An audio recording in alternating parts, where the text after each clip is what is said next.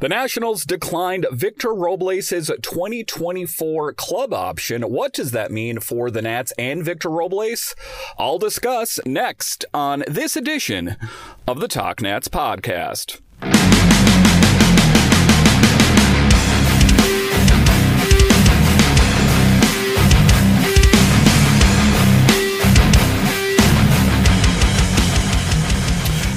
Welcome in to this edition of the Talk Nats podcast, simulcast on the Believe in Podcast Network, part of the Believe Podcast Network. I am so glad you decided to join me today. As always, this podcast is free and available on all the major platforms. My name is Dan Holme. You can find me on Twitter. It's at DanCaps218.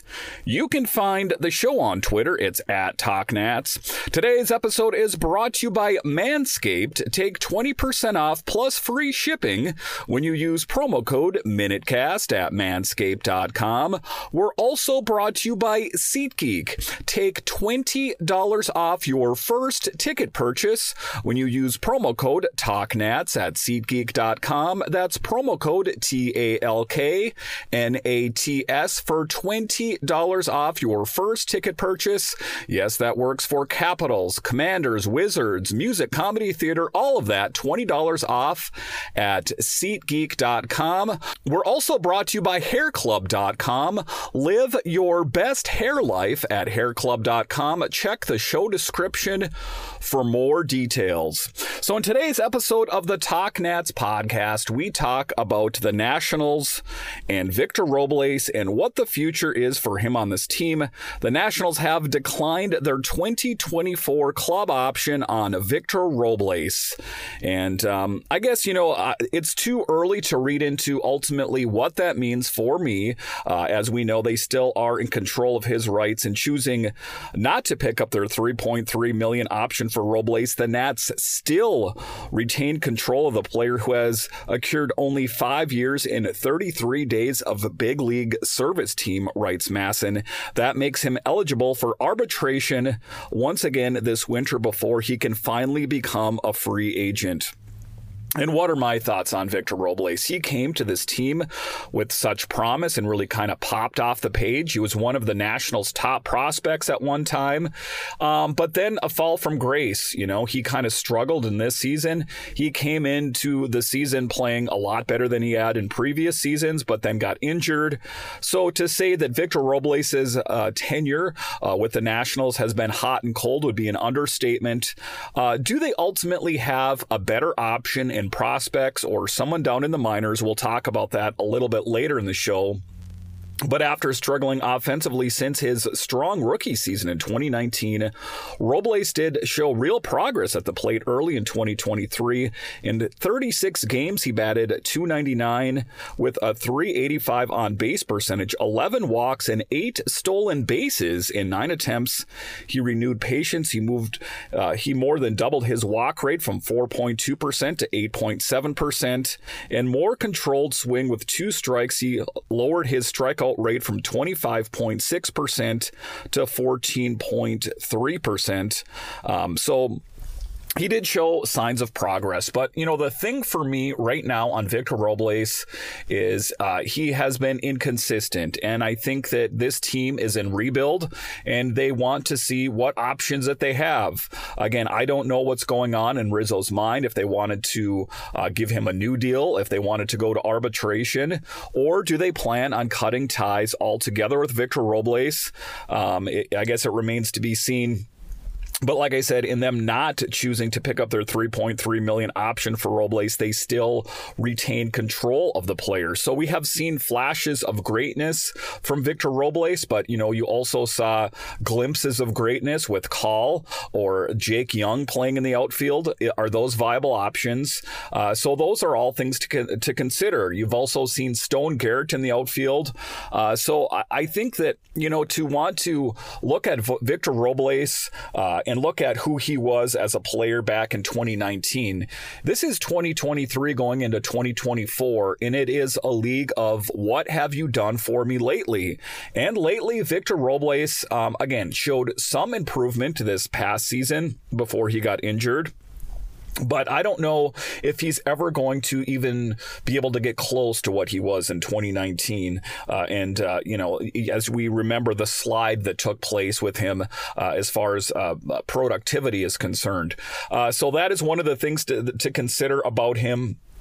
Is do they have a better option with prospects or players in the minors? The Nationals and Robles could negotiate and agree to terms on a 2024 salary, one that most likely would be worth more than $2.325 million he made this year, but less than $3.3 million option they agreed last season. If they can't come to terms in January, they could file competing figures for arbitration and await the ruling of a 3-judge panel. I guess one of the things to consider is, are the Nationals all in on him? Do they see a future with him? Because if you take a look at it, $2.325 million or $3.3 million, that's still quite a bit of money, all things considered, if they don't have any long-term plans for him. And on this podcast, I've spoke about him for the longest time, how he's been hot and cold.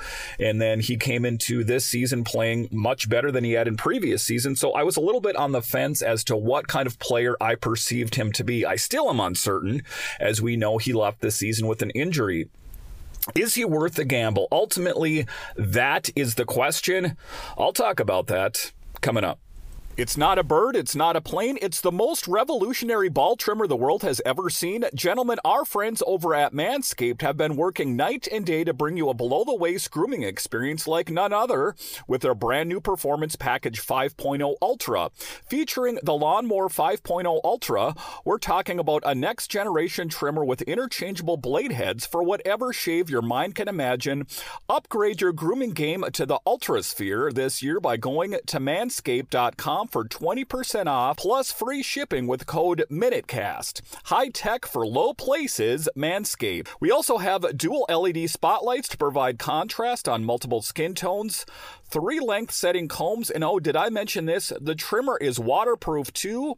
Also inside this package features the Weed Whacker 2.0 ear and nose hair trimmer, Crop Preserver ball deodorant, Crop Soother toner, and 2 free gifts. The Weed Whacker 2.0 also features skin-safe technology which helps prevent nicks, snags, and tugs in those delicate holes. Seal the deal with Manscaped's liquid formulations, the Crop Soother, Aftershave, Lotion, and Crop Preserver, anti-chafe ball deodorant. Once they touch your sack, you'll never go back. Manscaped even threw in 2 free gifts to their Performance Package 5.0, the Manscaped Boxers 2.0, and the Shed 2.0 travel bag. Bring your travel and comfort game to another level. Get 20% off plus free shipping with promo code MINUTECAST at manscaped.com.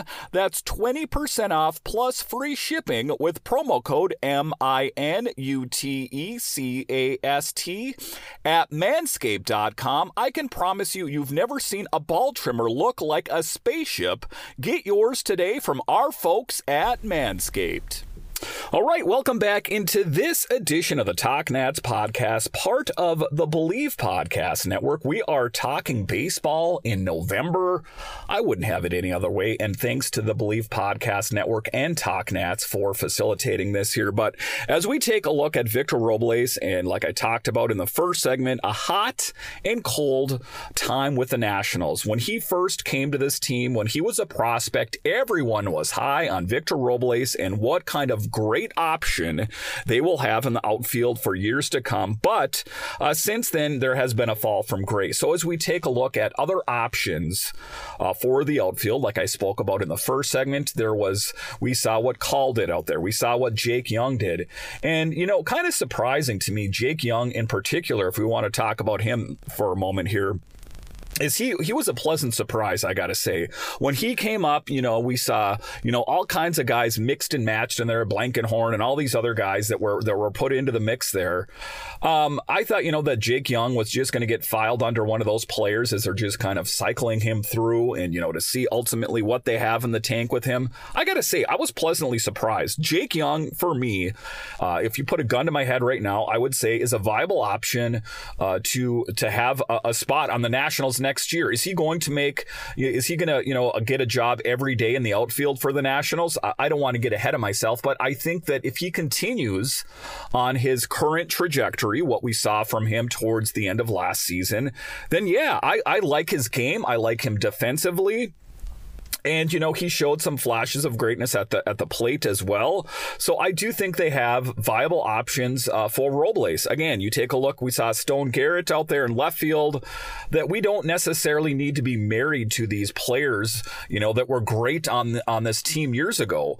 I cover the Capitals, and one of the things that I talk about on that show is the reluctance to change. I don't want the Nationals to be reluctant to change just because Victor Robles at one time was a really great prospect. Again, he has been inconsistent, and I think that one of the things at the end of the day that this Nationals team does not need is inconsistency. This team wants to be a competitive team, and dare I say, competing for, the playoffs and the World Series. That's what it's all about at the end of the day. We don't want to wander out into the wilderness for years, say like the Pittsburgh Pirates. I mean, how hard must it be to be a Pirates fan when at the end of the day, your team is going to be horrible? Perennially speaking, is horrible, always will be horrible. I don't want that to be the Nationals case. We're not too far removed from the 2019 World Series. Again, we're in the midst of a rebuild, and they do have viable options. So let's talk about options.